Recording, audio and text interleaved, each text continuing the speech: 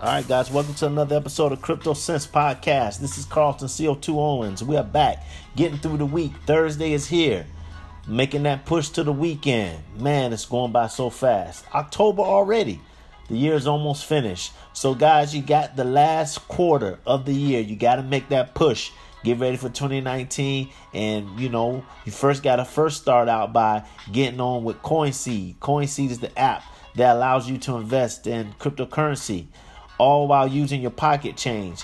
It's never too late to get involved, to get invested in cryptocurrency. This is the future. How can you not invest in your future? Well, you can take pocket change to be able to do that. So if you have some let's just say some hesitations about investing, just try pocket change. Go over to the show notes, grab the link, and then you link up your debit card and credit card to your app, and you'll be on your way to doing your roundups, reoccurring, and taking your pocket change and moving it into cryptocurrency. You all are also a big sponsor of the show. If you haven't already, push that support button on the Anchor app or the last link in the show notes. Please do so ASAP. Your donations, your support helps keep the rent paid and the plate spinning over here at Crypto Sense Podcast, and we really do appreciate it. So make sure that you continue to support the show. All right. Also, we have Encrypted Apparel. Encrypted Apparel is the flyest cryptocurrency clothing line in the business. Go over to Encrypted Gear, their Instagram page, to see all the new merchandise that they're releasing. And then go over to their website at wearencrypted.com. That's WEAR encrypted.com. And you'll be able to get 10% off on your next purchase when you use the coupon code CryptoSense, all one word. Remember, it's a Z at the end, not an S. A Z, not an S. All right, you'll be on your way. So look, it's going to be a quick show today. I wanted to just unpack an article that I read that I thought was pretty interesting about Harvard, Stanford, and MIT getting their dollars up in this thing called cryptocurrency and blockchain. Just want to show that, even when you look at institutional players, that there has to be something to this Bitcoin thing, because they're also getting involved. So what I want to do is play the article. I had the article transcribed. I listened to the article via the transcribe feature, and so you get a chance to listen to the full article, which is not long, and then we'll do a little bit of unpacking. All right, so hold tight, don't move a muscle. Report: Harvard, Stanford, MIT endowments all invest in crypto funds. Multiple Ivy League and other prestigious U.S. universities are said to have made investments into at least one cryptocurrency fund. The report was published by the technology news site Information Wednesday, October 10th. Citing an unnamed source, the information reported that the multi-billion endowments of Harvard University, Stanford University, Dartmouth College, Massachusetts Institute of Technology, MIT, and the University of North Carolina had all invested capital in the crypto space. This is a sign of the asset class growing acceptance among institutional investors, the source said.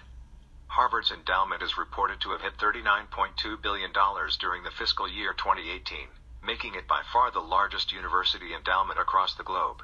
In the wealthiest U.S. college rankings for the previous fiscal year, both Stanford and MIT's endowments scored within the top 10, 4th and 6th respectively, with Dartmouth College and the University of North Carolina also appearing in the top 25.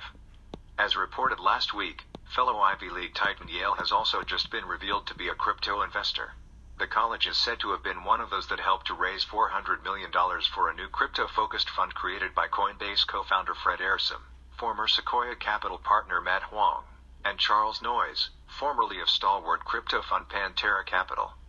With news that the world's leading academic players are backing the emerging asset class, a host of top international universities have also been contributing to skill acquisition in the space by offering blockchain, smart contract, and cryptocurrency-related courses. Institutions such as Cambridge University have conducted substantial research into the crypto finance field, and Swiss University Lucerne even accepts Bitcoin payments for tuition fees. All right, so we're back with, I guess you can say segment 3, because segment 2 was the article. Fascinating stuff. In a world where everyone takes a look and watches what everyone else is doing as a way to have confidence in what they feel like they need to be doing, I mean, you're looking at institutions like Harvard, Stanford, MIT, even Yale, according to the article, that are making considerable steps in investing in cryptocurrency and blockchain technology. I find this to be not a surprise to me, because the leading quote-unquote academic intellectuals coming from these schools, they know what it is. They see the writing on the wall. They may not necessarily publicly put it out there because, let's be frank here. I mean, people still are, for the most part, scared of what they don't understand. And most folks still don't understand cryptocurrency and blockchain technology. And so, if someone is making investments or institutions are making investments, they want to make it kind of quietly and just see how things play out. So, but I'm not surprised. I'm not surprised at all. But for you beginners out there, for folks who are still sitting on the fence and asking themselves, is this something that I need to be doing? Is this the type of investment that I need to be making? Well, let me put it this way. If Harvard, if MIT, if Stanford thinks Bitcoin and all these cryptocurrencies is something that is worth their money, to be a part of their investment monies that are coming out of their endowment. Now, granted, they have huge endowments. They could stand and take a hit or two. But imagine being able to see Harvard making these types of investments and ask yourself, well, if it's good enough for Harvard, well, is it also good enough for me? So once again, this all kind of plays back into what I was saying, a couple of shows ago. Is it's all about the optics.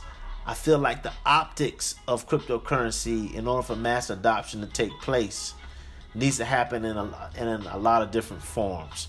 There was a story once. I remember listening to the story about, I want to say it was either Nathan's Hot Dog. I have to find out exactly what it was, but they were just starting the company, and they were trying to get people to actually, purchase their food.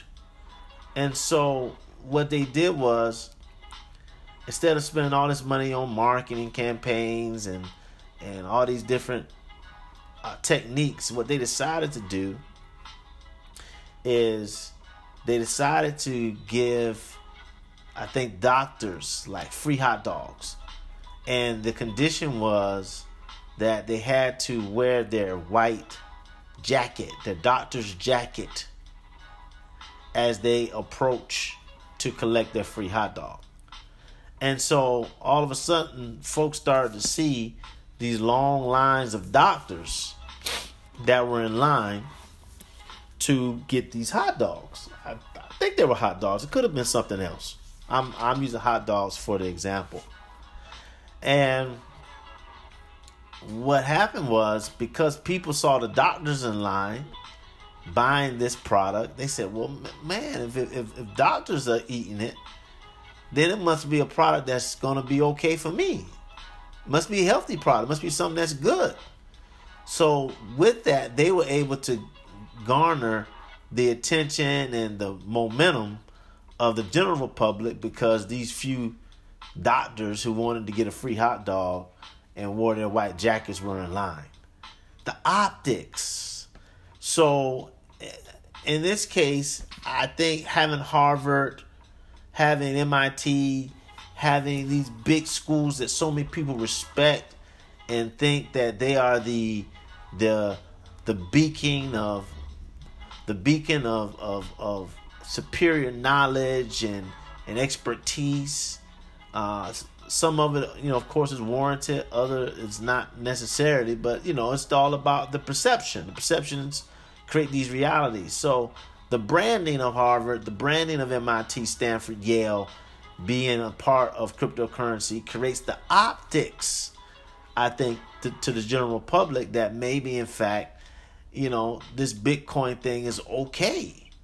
Maybe we can buy Bitcoin for ourselves. If it's okay for Harvard, why shouldn't it be okay for myself? So I use that as an example of how the optics play such a huge role. But anyhow, I'll put the link to the article in the show notes.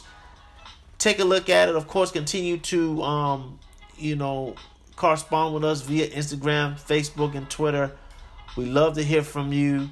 We're going to keep this train rolling Fridays tomorrow, and we will get back on this horse. So until next time, holla back.